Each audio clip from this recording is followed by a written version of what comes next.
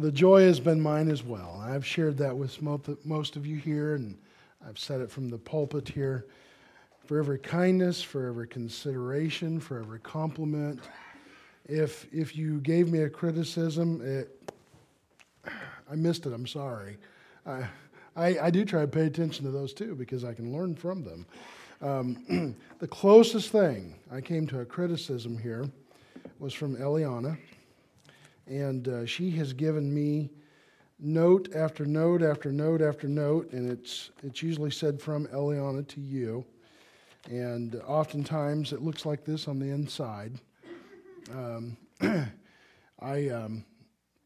would ask her, what these were, flowers and things like that. So she's given me flowers almost every supper time. I think the other night I had maybe 7 or 8 that were lining all the way around my plate. So she's the first person that's ever done that in any revival or anything I've ever been in. Most people are waiting to give me my flowers when I'm dead, but she gives them to me while I'm alive. The closest thing I've had to a criticism, though, came from her. And last night she looked at me and she goes, "Brother Tucker, are you going to tell any good stories?"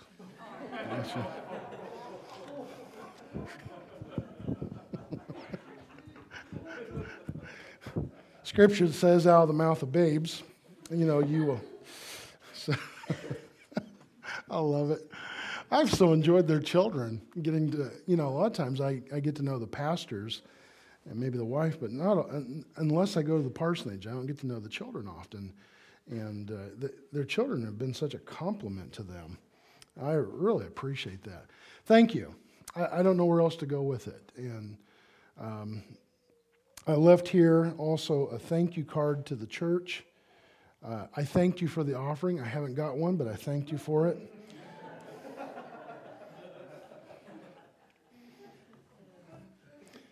It was just an assumption. So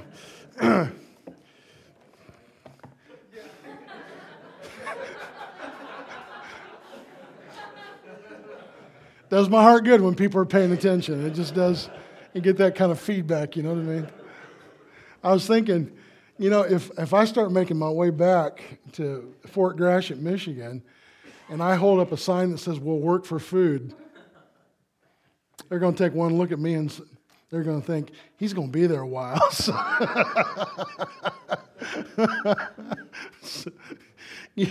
Poor Brother Morford, I kind of felt bad for him the other night. He's trying to explain something.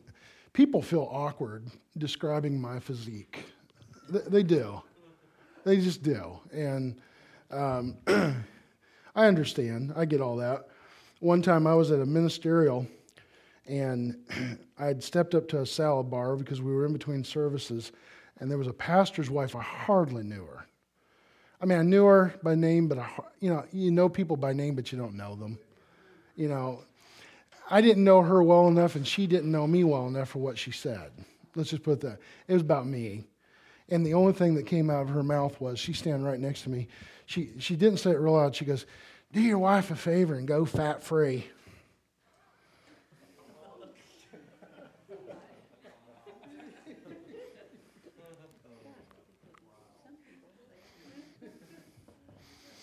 Yes, ma'am, some people will say anything, and I remembered that.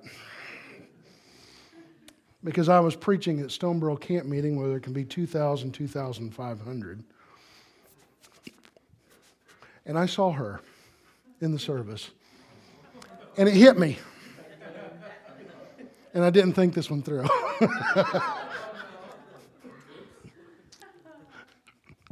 And I told that little story just like I told you, and I did not reveal her name. And I said, "She's here." Of course, half of those women are looking around like, "Did you do it?" All these preachers' wives are looking at each other like, "Oh." And I said, "Ma'am," I didn't actually look her in the eye. I knew exactly where the tabernacle, she was sitting more to my left, about midway. But I didn't draw attention specifically to her other than telling the story. And people were just kind of gasping, just, that asthma thing that hits a congregation like they did down in West Virginia. And I said, folks, I was really good. I withheld. But I said, I've had a long time to think about it. And I've got a reply for you, ma'am. I said, do your husband a favor and go get a facelift. So let's all stand together, and that's exactly what I did next. Let's stand together. The problem with picking on a preacher is he might turn you into a sermon illustration.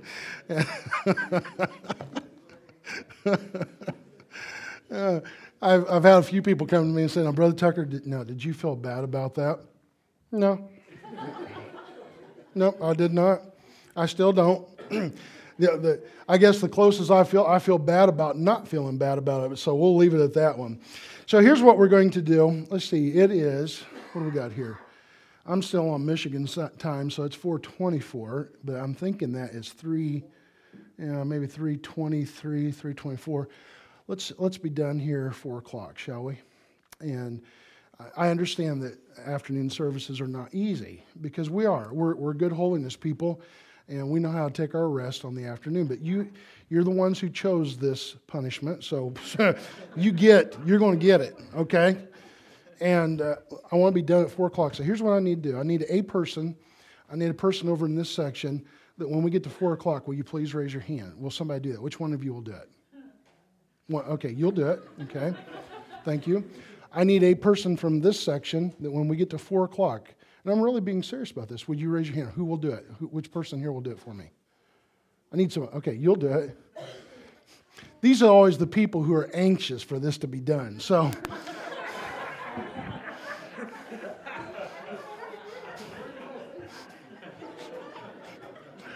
do you not now know that there's a setup when it comes to me? And this side over here, they're like, nah, I'm not even going there. Because you know what I was getting ready to say? When we get to 4 o'clock and I feel like I need to keep preaching, I'll go, I see that hand, I see that hand, I see that hand. I've learned these things. I've spoke a couple places in my life, so... Oh my! Well, no. Let's bring this to a close at 4 o'clock, unless somebody were to come to an altar, and we will not rush that. We'll take all the time in the world. If for some reason you need to pray, what I'd like to do is I'd like to leave you with a sense of encouragement this afternoon. I understand there's a lot of things that can be preached about and preached on. And if you will notice something, it's not because I do not believe in them, but I did not address standards, as we are accustomed to hearing. I don't know that I've really come right out and preached a gospel message about salvation, which is kind of odd in a revival. I've not dedicated an entire message to holiness, which I believe in holiness very, very much. Matter of fact, everything that I'm doing is all within the context that holiness is the thing that has brought me through. Not psychology. I enjoy studying psychology, but that's not the thing that has been the thing that has carried me through. It's been a surrendered heart, even in the most difficult of times. And but the peculiarity of this revival is I've not preached that, but I have preached some things where I've watched some people really struggle, and it's not unique to one portion of the country or one section of the world. It's just human conditions. When we go through things as God's people after we're saved and sanctified. And everything that you heard me describe this week was in the context of a saved and spirit-filled Christian. And I still had to process all that. So let's do this. Let's take some encouragement this afternoon. And what I'm going to title this is, it's nothing unique, but just simply run the race. Run the race. So here's where we'll go. Let's go to Hebrews chapter 12. I want to read verses number 1 and 2. Now, if the wording is slightly different, it's because I'm using the New King James Version, all right? But it's going to be very, very close to the King James, or unless you have something completely different that you use. But Hebrews chapter 12, beginning with verse 1, I'm going to read down through verse number 2. it gives us these words. Therefore, and remember something about the New Testament. When you find a wherefore or a therefore, find out what the therefore is wherefore or the wherefore is therefore. Okay? Does that make sense? That was a play on words, but anyhow, it works for me. Therefore, we also, since we are surrounded by so great a cloud of witnesses, let us lay aside every weight and the sin which so easily ensnares us, and let us run with endurance the race that is set before us, looking unto Jesus, the author and the finisher of our faith, who for the joy that was set before him endured the cross, despising the shame, and has sat down at the right hand of the throne of God. Father, I pray that one more time that your Holy Spirit will come and that you will minister to us. Lord, I need your help. I need your direction. I'm not interested in preaching a sermon just because, Lord, that's what's expected of me. But Lord, I desire to glorify you. I desire to lift you up. That, Lord, that all others may see you, not myself, but they may see you. I thank you for this good people. I thank you for this church. I thank you, dear Lord, for the fellowship that we have. I thank you, dear Lord, obviously for the Christian testimony that is so abundantly clear here. And I pray that you'll bless every individual. Cause us, dear Lord, to run the race that is set before us. Because, Lord, none of us have made it yet. And yet we pray today that your will be done. Enable us, empower us, encourage us. Lord, if necessary, convict us or correct us. But nonetheless, help us to make it, we pray in Jesus' name. Amen. You may be seated. The Apostle Paul, he gave this admonition. He said, run that you may obtain. In other words, Christians serving God is like being involved in the Olympic Games. This is the analogy that the Apostle Paul is using. He wanted to give this lesson as the Christian quest. It was a sight that was familiar to the Corinthian Christians. And in particular, I want to focus on the races. First of all, that point number one would be, let's just look at the runner.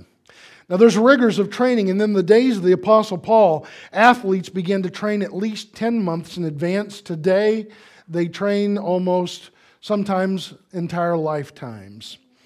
They are exerting themselves to the fullest potential. But in order to do that, there is this agenda of self-mastery. And the self-mastery, oftentimes, we understand it, the greatest obstacle to overcome is not other people, it is not other things, but it is usually yourself. My son has helped me to understand this after going to the Michigan State Police Academy for 21 weeks. They pushed him so hard, and he was already in good shape. He blew out both shoulders, and he ripped one bicep. Into week number 13, he had to go 21 weeks. He still had to do push-ups with a ripped bicep and shoulders. He still had to do chin-ups. He still had to do all the rigors because they told him, if you walk out, you're fired. They would give him ice packs. They would give him ibuprofen. And after he graduated from the recruit school, the first thing he did was have surgery on all three of these places, and he's done fine with it now. But he went through that. And consequently, what it ended up doing was the other state troopers and the other recruits, they have a very, very high respect for my son after he endured all of that with those physical conditions. And it was rigorous. I suppose that some of the discouragements that can come along in life, though, they are oftentimes from other people and even sometimes good people. You remember a point in the story that I told this week when the Lord asked me the question, are you willing to go back to public school? And I said yes. I did have to go back for a time period in between jobs. And I'm sorry to have to tell this, I will not tell the name, but one of the teachers from Union Bible Seminary also taught at the local high school, the public high school. One day he met me in the hall, and he let me know. He looked at me and he goes, Nathaniel, why are you here? And I explained to him the situation with the job. I'll never forget what he said to me. He looked at me and he said, you'll never make it.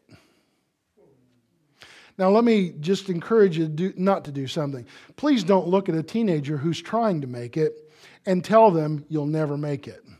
It's just not a good thing to do. And at that particular point, somebody got word about that, and they went, and here's what their testimony was. Here was their statement. They said, well, he doesn't know Nathaniel Tucker, but I'll take that one a step further.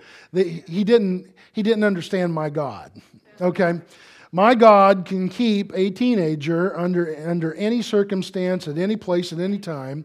My God can keep an elderly person under any circumstance, at any place, at any time. I don't care what your age is or what your circumstances are.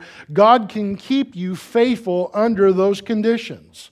And God did help me to remain faithful to Him and true to Him, which I was so thankful for. I've shared a variety of things with you. I have godly in-laws, but this one's on the light side, so be prepared. But you probably thought I might do something like that this afternoon. I'm one of these pastors I love to call.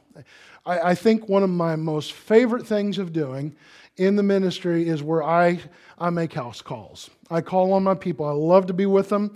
I love to sit down. It's enjoyable. I feel comfortable 99.9% of the time doing what I'm doing up here.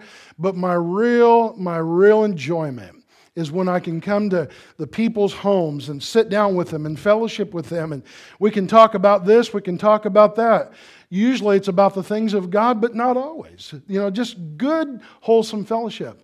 And I enjoy making hospital calls, not because people are going through difficulty, but my mother-in-law, she was scheduled for a hip surgery. And I've learned a long time ago that when a person is coming out of anesthesia, it is actually a truth serum.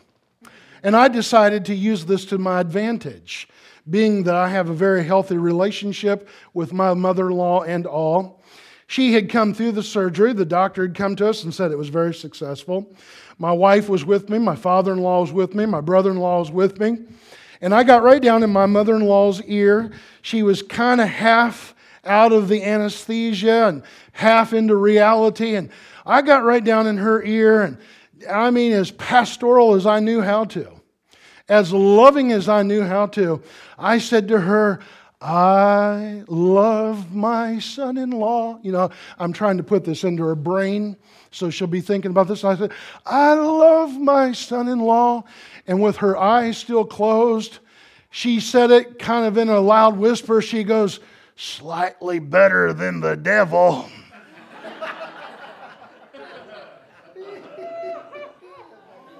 People, now I know. I know the obstacles I'm up against.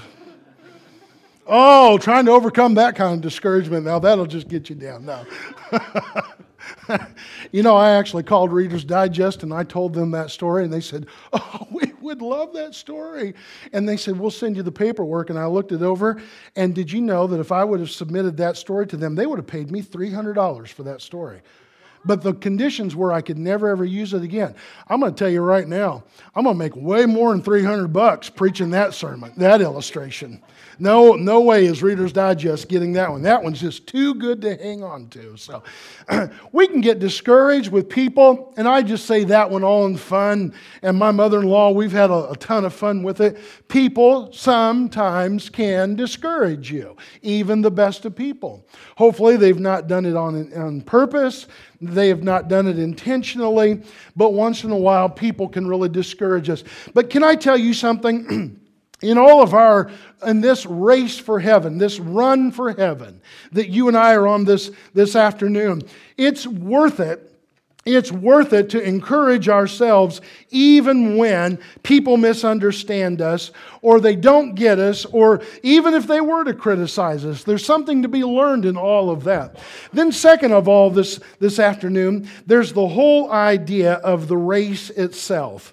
Now, according to the book of Hebrews, chapter 12, it says, let us lay aside every weight and the sin which doth so easily beset us, and let us run with patience the race that is set before us.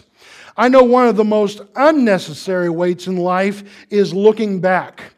I have learned that you cannot run a race looking backwards. It just simply does not work. Matter of fact, the Apostle Paul wrote to the Philippian church, he said, "Brethren, I count not myself to have apprehended, but this one thing I do, forgetting those things which are behind, and reaching forth unto those things which are before, I press toward the mark for the prize of the high calling in Christ Jesus." When I was pastoring at the Erie Wesleyan Methodist Church, we had a bus ministry where we would bring in typically 50 to 70 children on any given Sunday morning. But the custom of our church was we had a whole team of people who would go out in the community on Saturday morning. We would knock on the doors of the children who were already established because we had 3 routes. And we would make sure, are they coming tomorrow? We would meet the parents. We would meet the grandparents. And we would also knock on brand new doors. I do remember one particular quarter that I had personally knocked on over 500 doors, door-to-door calling. We were very, very busy, and it was paying off very well, but I began to become friends with especially some of the oftentimes grandparents who were raising grandchildren. Mom and Dad were out of the picture. And one of those grandparents, it was a black couple, very elderly. We just simply referred to him as Pappy. Pappy, one day, I knocked on the door, and he was sitting there, very elderly individual, too elderly to even get up comfortably. And he looked at me and said, "Come on in, preacher, come on in." So I made my way in. I said, "Pappy, how you doing?" He said, "Good." He goes, "Hey, Reverend." He said, "I got a friend here who is a reverend like you." I said, "Is that right?" And I went over and I shook his hand, and he and I began to get acquainted, and all of a sudden, for some reason, this guy is probably about as old as Pappy, and he felt the need to preach his entire sermon to me right then and there. And I'll never forget this sermon. This fella there, I don't even remember what his name was, but I had actually squatted down kind of like this, got down on one knee, and I took a hold of his hand and shook his hand, and he kind of let go. And he said he was actually leaning on a cane in front of him, and he had his chin resting right there. And he said, "You're a reverend?" I said, "Yes, sir." He says, "I am too." I said, "That's good." He says, "You know what I'm preaching tomorrow?" Remember, this was Saturday. I said, "No, sir, I don't." He said, "I'm going to preach a message called In Spite Of." I went, "Really?" I said, "Okay, that sounds good." That was a mistake. You don't ever tell a preacher that was good, because I'm going to tell you, they'll give you double the dose. So don't amen me, because we'll be in here till 5 o'clock, and we don't want to do that. We don't need double the dose. Oh, somebody just amen me? I just heard it, but I told you not to do that. But okay, I see that hand. Anyhow, this older black preacher began to preach this message about the Passion Week of Christ. Honestly, literally the best message I've ever heard on the sufferings of Jesus. And when he got to that part, after they had taken him off the cross, and I think that I can mimic it. I'm not making fun. I'm just telling you how good it was. Personally, I enjoy listening to black preachers because they say it in a way that none of the rest of us say it. You want to talk about flavor? I'll tell you, it's flavor, okay? And the way he is pronouncing things, and where he is putting the emphasis upon the truth, and it was good. It was really good. Now remember, the name of the message is In Spite Of, and he said, he went just like this. He said, "They took him down off that cross, and they put him in a tomb, but in spite of the grave, he come up out of there 3 days later." That's pretty good preaching when you're leaning on Cain. And I mean, he began to articulate. He said he went trucking up out of that tomb up the Milky Way, and he's sitting at the right hand of the Father, ever making intercession for us. And he said he came up out of that tomb in spite of that Roman cross. He came up out of that tomb in spite of those nails. He came up out of that tomb in spite of that crown of thorns. He came up out of that tomb in spite of the opinions. And I'm going, "Yes, sir, yes, sir." I mean, boy, man, this guy's into it. I never heard such a good message preached over top of Cain in all my life. But the whole time, he's preaching this message in spite of, he got a big wad chew. He'd say in spite of and then spit. In spite of and spit. You know what it was, right? Tobacco. Well, he'd preach and he'd spit. And he'd preach and he'd spit. And he'd preach and he'd spit. Finally, I looked at him and his eyes were big and he's excited. And he had the preach in him and he'd lost a lot of his spit by this point, spitting that tobacco. And I said, sir, I began to kind of highlight and articulate his message back to him. And he's getting excited about it because he could tell I'd paid attention. I said, sir, I said, in spite of those that cross and those nails that the Romans pierced his hands with and his feet with, he'd go, yes, sir, yes, sir. I said, in spite of that tomb, I said, he came out of it. I said, he's going, yes, sir, yes, sir, yes, sir. I said, in spite of all the criticism, I said, as you said, he is trucking up the Milky Way and sitting on the right hand of the Father. He goes, yes, sir, yes, sir. I said, I got a question for you. He goes, yes, sir, what is that? I said, this same Jesus that did all this in spite of, you think he can deliver you from that stuff in your mouth? And Pappy's sitting over there listening to it, and he goes, oh, press the question, brother, press the question. And this old black preacher who had just preached this tremendous message, he reared up a little bit, and he goes, well, I don't want to be delivered. And I went, yes, sir, that's usually the case. People don't. They want to be forgiven, but they don't want to be delivered. And Paul said, let's lay aside every weight and every sin which so doth easily beset us. I have no idea. I don't think nobody here looks like they've come to church with a big wad in their mouth. I don't think that's the issue. But there may be some secret things that only you and only God, maybe your spouse, possibly your children, but you and God, you definitely know about. Could I give you encouragement and tell you this? You can be delivered so that you can run the race. Amen. So we have the rigors, and we have the race. I remember when I did have to go there to public high school for a little while, one of the things, of course, in public high school that you have, back in those days, we called it PE, which stood for physical education. And I remember that for the next 6 weeks, PE was going to consist of track. I'm not a runner, except right now I can run faster I can run faster scared than you can mad, okay? So if I really tick you off, I can outrun you, okay? Just telling you. And for the next 6 weeks, we're going to run track. I have rather short legs. I get my height from my waist up. And so my legs are short. They've never been good for running, at least in any type of competitive sport. And I thought, oh dear, this is going to be bad. Because in PE, we also had all those who were in football and play baseball and play basketball, those who were running track. So this was really not a big deal for a lot of those guys. But for me, it was a big deal. I wasn't overweight not even a stretch of the word. But so that wasn't the issue. But I thought, oh, this is going to be a difficult 6 weeks. But I decided to just change my attitude about it because everything is difficult to the unwilling. You know that. And I thought, okay, I'm here. So I would run from the high school, clear out to the track, which was clear on the other side of the campus, the school campus. I would run there, and once we got there, we kept running. And I would do all those laps around the track. Sometimes I'd have to slow it down to a walk, and the coach was good with me. He didn't give me a hard time. He saw that I was putting extra effort into this thing. But the finals for that 6 weeks were we were going to have to pass the baton.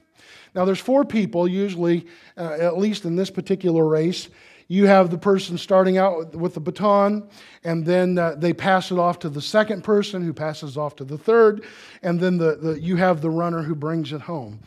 And I was I was placed in position number 3 on my team, which that did not bring any comfort to my particular team because they knew that I just simply was not a runner. But I'd been practicing, and believe it or not, I'd actually picked up some endurance and I had picked up a little bit of speed.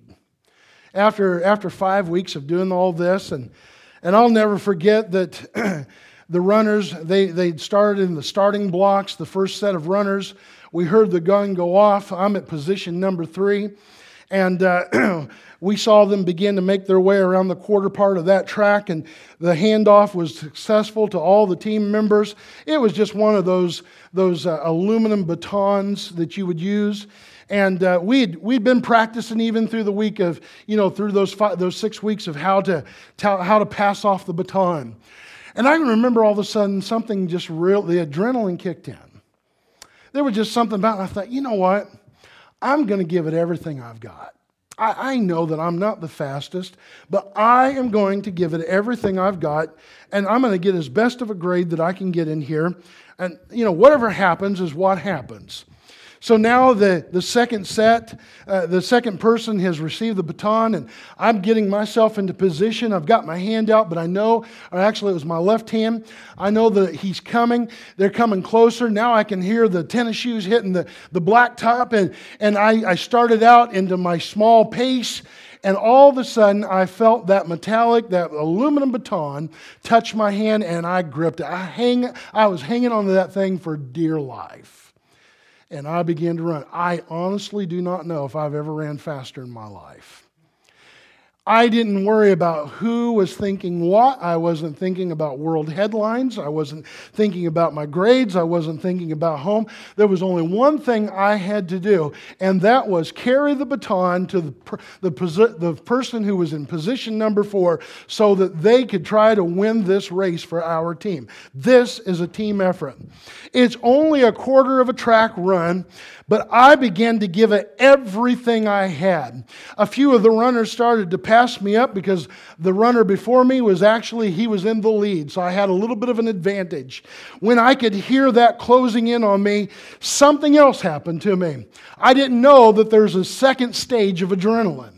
And that second stage of adrenaline kicked in, and now, my heart is beating, my legs are cooperating, my arms are in sync, I have one focus, one purpose, and I ran with all my heart.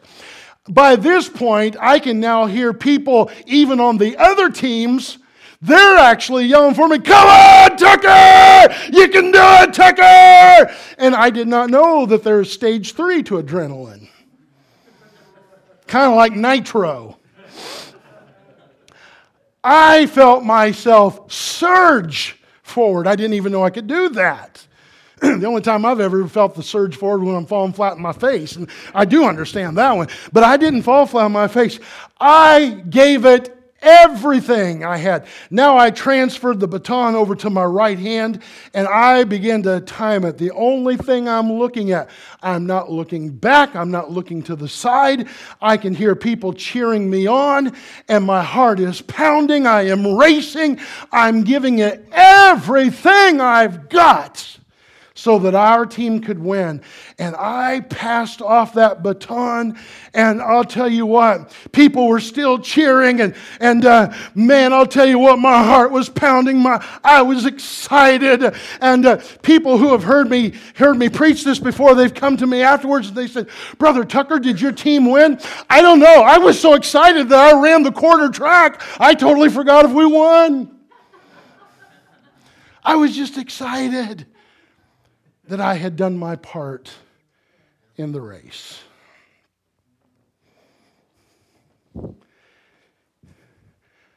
In a sense, it was a reward. So here's part 3. We've looked at the runner. We've looked a little bit at the race. Why don't we look at the reward to conclude this?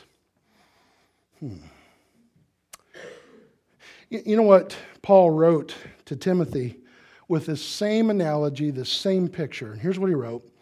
He wrote in 2 Timothy chapter 4, he said, "Timothy, I have fought a good fight. I have finished my course, the race. I have kept the faith. Henceforth, there is laid up for me a crown of righteousness, which the Lord, the righteous judge, shall give me at that day, not to me only, but unto all them also that love his appearing. And can I remind you that back there in Hebrews chapter 12, verse 1, he said to those Jewish Christians, he says, we are surrounded, we are compassed about with a great cloud of witnesses. In other words, the Apostle Paul was saying, you know what? The grandstands are full of people who have ran the race, they've crossed the finish line, and they're cheering us on from heaven. Have you ever thought about this?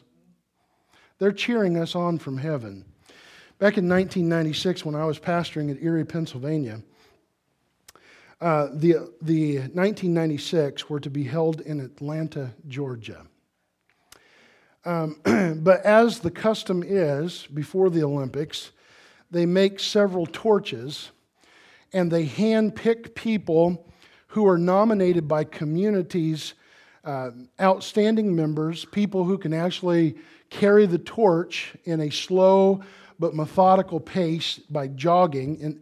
And this torch had started somewhere out on the West Coast, but what was so unique was in the city of Erie, Pennsylvania, there was a factory there that had made all the Olympic torches. And so they decided, before we take this thing south down to Atlanta, a lit torch, once they light the torch, the flame never goes out. Not until they lay it over in the Olympic cauldron where the rings are, the 5 rings. And you see this big basin of fire that's ignited. Once they light the torch out there on the West Coast, somebody's going to run that and keep that thing going. They're not going to stop for anybody. They're not going to stop for any weather. They will have police escorts. They'll do whatever it takes, and they'll just keep passing off the torch, or they'll give them new ones that are full of fuel, and they'll keep the flame going. Let's put it like that. And so there was a big deal that year in '96 that the torch is coming home.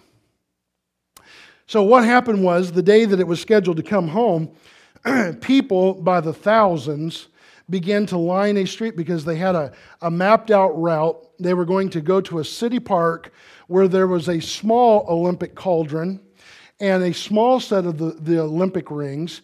And what they would do is they would light that cauldron there in honor of the torches being made in Erie, Pennsylvania for the 1996 Olympic Games. And I looked at my wife and I said, do you want to go? She goes, oh, I guess. I said, why don't we go? I said, this is kind of a unique thing. I said, maybe it's a once-in-a-lifetime thing for us to see. I don't know. I didn't even really know what all to expect. And so we went, we set up lawn chairs, and I mean, the streets were lined. The streets were lined actually for about 5 miles coming into the city. Both sides of this charted out map of this route, and every once in a while, Coca-Cola that year had sponsored this segment of the torch relay. And as they're coming in every once in a while, some Coca-Cola official would come through in a car, and they would get on the PA speaker, and they would just begin to yell out, "The torch is coming! The torch is coming!" I mean, the cheers would go up for 5 miles on both sides of the road. You could hear it coming. They were working the crowds. People would start getting out there in the lane on the road, and the police would come along on motorcycles, and they'd tell the people to get back up on the sidewalks. But the whole thing was, the torch is coming. The torch is coming. Well, I remember that my son Nathan, he was actually up on my shoulders. And he could see over top of everybody, and I'd say, "Nathan, do you see any kind of a flame yet?" And he said, "Daddy," he's just such a little guy. He said, "Daddy," he says, I see something way down there, and it's kind of bouncing." I said, "What's it look like?" He goes, "It looks like it's on fire." I said, "Okay." And all of a sudden, we could hear people screaming, cheering, clapping. It was just a total atmosphere of festivity. And the closer it got, the louder the cheers became. Man, I had my camera ready, and pretty soon this guy comes by and I see the torch. I'm snapping pictures. And that's back in the day when you still had to develop them. I think I used a whole roll like this, and I put down the camera. And next, that being in that kind of a crowd is kind of catchy, because next thing I find myself doing, I'm yelling, yeah! Oh, okay. I don't normally do that. And the crowd kind of surged in behind it. We were close enough to the park, and I'll never forget watching that runner run the torch up there and laid the flame over into that cauldron. And I mean, it was whoosh, and the crowd went crazy. I remember that night going home, and I began thinking about everything I'd seen that day, and I thought about what the Apostle Paul said. He said, we're surrounded by a great cloud of witnesses, people who are cheering us on. What y'all don't know is that I had a great-grandmother that she wore the prairie bonnet. Her dresses were clear to the floor.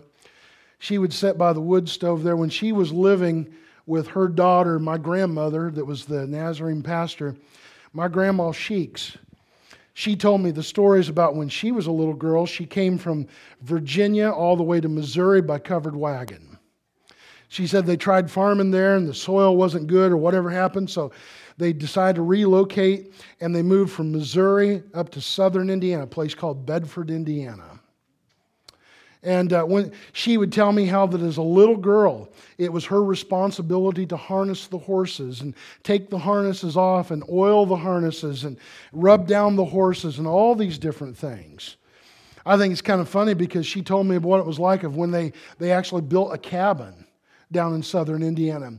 My grandmother told me about, you've all have heard stories about people who go fishing with dynamite. My grandmother, her dad did. She would tell me that down in southern Indiana, she said they'd be fishing. She said my father would every once in a while just pull out a stick of dynamite. He'd light it and throw it in the river. And she said fish would come floating to the top, but she said what we really wanted was the river eels. And she told me how that they would skin them and cook them and they would can them. And I've never eaten eel that I know of. But boy, I'm telling you, as a child, listening to all these things, I wish now that I would have had the presence of mind to know how to ask more questions to my grandmother, who was a real, true, bona fide pioneer. Because that's kind of still incredible history. Yeah, I really am that old. I mean, I may not look it, but I am. And I got to thinking, though, my great-grandma, she was a godly woman. I can remember her, she had this little cane, that big prairie bonnet that she always wore, always had an apron on her. She was the type of woman that we had a great big Tennessee Walker. My grandfather had kept horses, and one day that great big Tennessee Walker got out of the pasture. My little grandma, she's walking down there with her cane, just kind of making her way. I watched her go up to that horse. She took the cane. She smacked that horse upside the head. He reared up. She took the hook of her cane, grabbed it by the halter, and over her shoulder, she just took that horse right back into the pasture. You don't mess with the women in my family. I'm telling you, they're tough. They're just tough. My father, great big guy, he was watching that whole thing. He was laughing so hard. He said, Nathaniel, if that horse had killed her, I wouldn't have been able to help her. I was laughing so hard. He said, I was laughing so hard, and my dad was. My grandmother was the type of woman that clear up. Matter of fact, she was out washing the outside of the windows on the big farmhouse 2 weeks before she died. And she was 86. Just tough woman. I remember one particular time I knew she didn't like snakes. Being from Virginia and Missouri and southern Indiana and all, she's out hoeing in the garden. And I had a great big long black rubber snake. It's a terrible thing to do that to a rubber snake. Turn those things loose over to your grandmother. Because I put that out in the garden thinking, I bet you Grandma can run. Grandma didn't run. Grandma had a hoe and she knows how to use it. I watched her chop up that black rubber snake to pieces. And it's like a perfectly good rubber snake and she destroyed it. You didn't mess with her. She's got pioneer blood in her. But I also remember this godly grandmother. Two other things stick out in my mind. When she prayed, she prayed. She didn't care who heard her or what could hear her. She prayed. And boy, she had a set of lungs for an old woman. She would pray. She'd pray over her children and her grandson, my father. She's praying for us that God would do something with those kids. I don't know why she ever prayed like that over me, but anyhow, she would pray. And the other thing I remember about my grandmother is she did personal evangelism. She'd pack her pockets, those apron pockets, full of gospel tracts. She was now too old to drive. She couldn't hardly see where she was going. She'd take that little cane, and if she thought she saw a house, she'd go walking up there. And I mean, she's going all over the place. She'd knock on that door with her cane. The first words out of her mouth were, "Are you saved?" And she was so elderly that people didn't turn her away. They respected her enough. I'm sure she had some doors slammed on her. But she would begin to witness to people, and she would give them gospel tracts. And once in a while, she'd just take me along with her. I would hold her hand. So I had a personal trainer when it came to personal evangelism. I didn't take the cane. I still don't take those. But but you know what? That left an impression on me as a child. A huge impression. And I got to thinking about this message, and I thought about some people in my life that I have known, good people, godly people who have already gone on before me. And I'll tell you, once in a while when I get discouraged, I begin thinking about these kind of scriptures, and I think, I wonder if some of those saints are cheering me on. And you know what? Maybe it's just partly my imagination, but I think it's inspired. Every once in a while, it's almost like I can hear from heaven's grandstands. I hear people saying, "Come on, Tucker, you can make it, you can make it." Can I tell you something this afternoon? You can make it, you can make it, you can make it. Don't give up, don't give in, don't let down, don't give up. You can make it, you can make it, you can make it. And that's still a really good message to give on a Sunday afternoon, isn't it? Because you can make it. And there are people who are cheering us on. May the Lord help us to be able to know how to use some of this so that we can actually make it. I don't know, one of these days, those of us who, people like you who are carrying a torch, you're carrying a testimony of God's grace. One of these days, you've ran in the battle, you've ran in the heat of the day, the cold of the night. You've ran when you didn't feel like going on. But one of these days, heaven's gates are going to come into view. And all of a sudden, you're going to start thinking to yourself, this was so worth it. This was worth it. And the flame is still brilliant and bright. And one of these days you're going to go through those gates and you're going to lay it down before Jesus. And you know what I just think? I think at that particular moment when you've crossed the finish line and you've made it, I think there's going to be cheers through all throughout heaven that are going to begin to rejoice.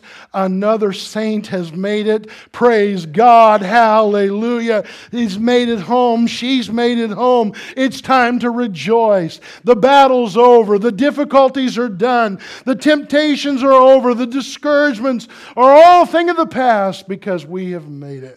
Could we stand together here this morning, or this afternoon rather? I know we sang it just recently, but it will be worth it all when we see Jesus. Life's trials will seem so small when we see Christ. One glimpse of His dear face, all sorrow will erase. So bravely run the race till we Christ. If I never get to see you again, will you meet me in heaven? Amen. By the help of God, if for some reason our paths never cross again, and I rather hope that they do, will you meet me in heaven? And we'll look at each other and we're going to say it was worth it all. Amen.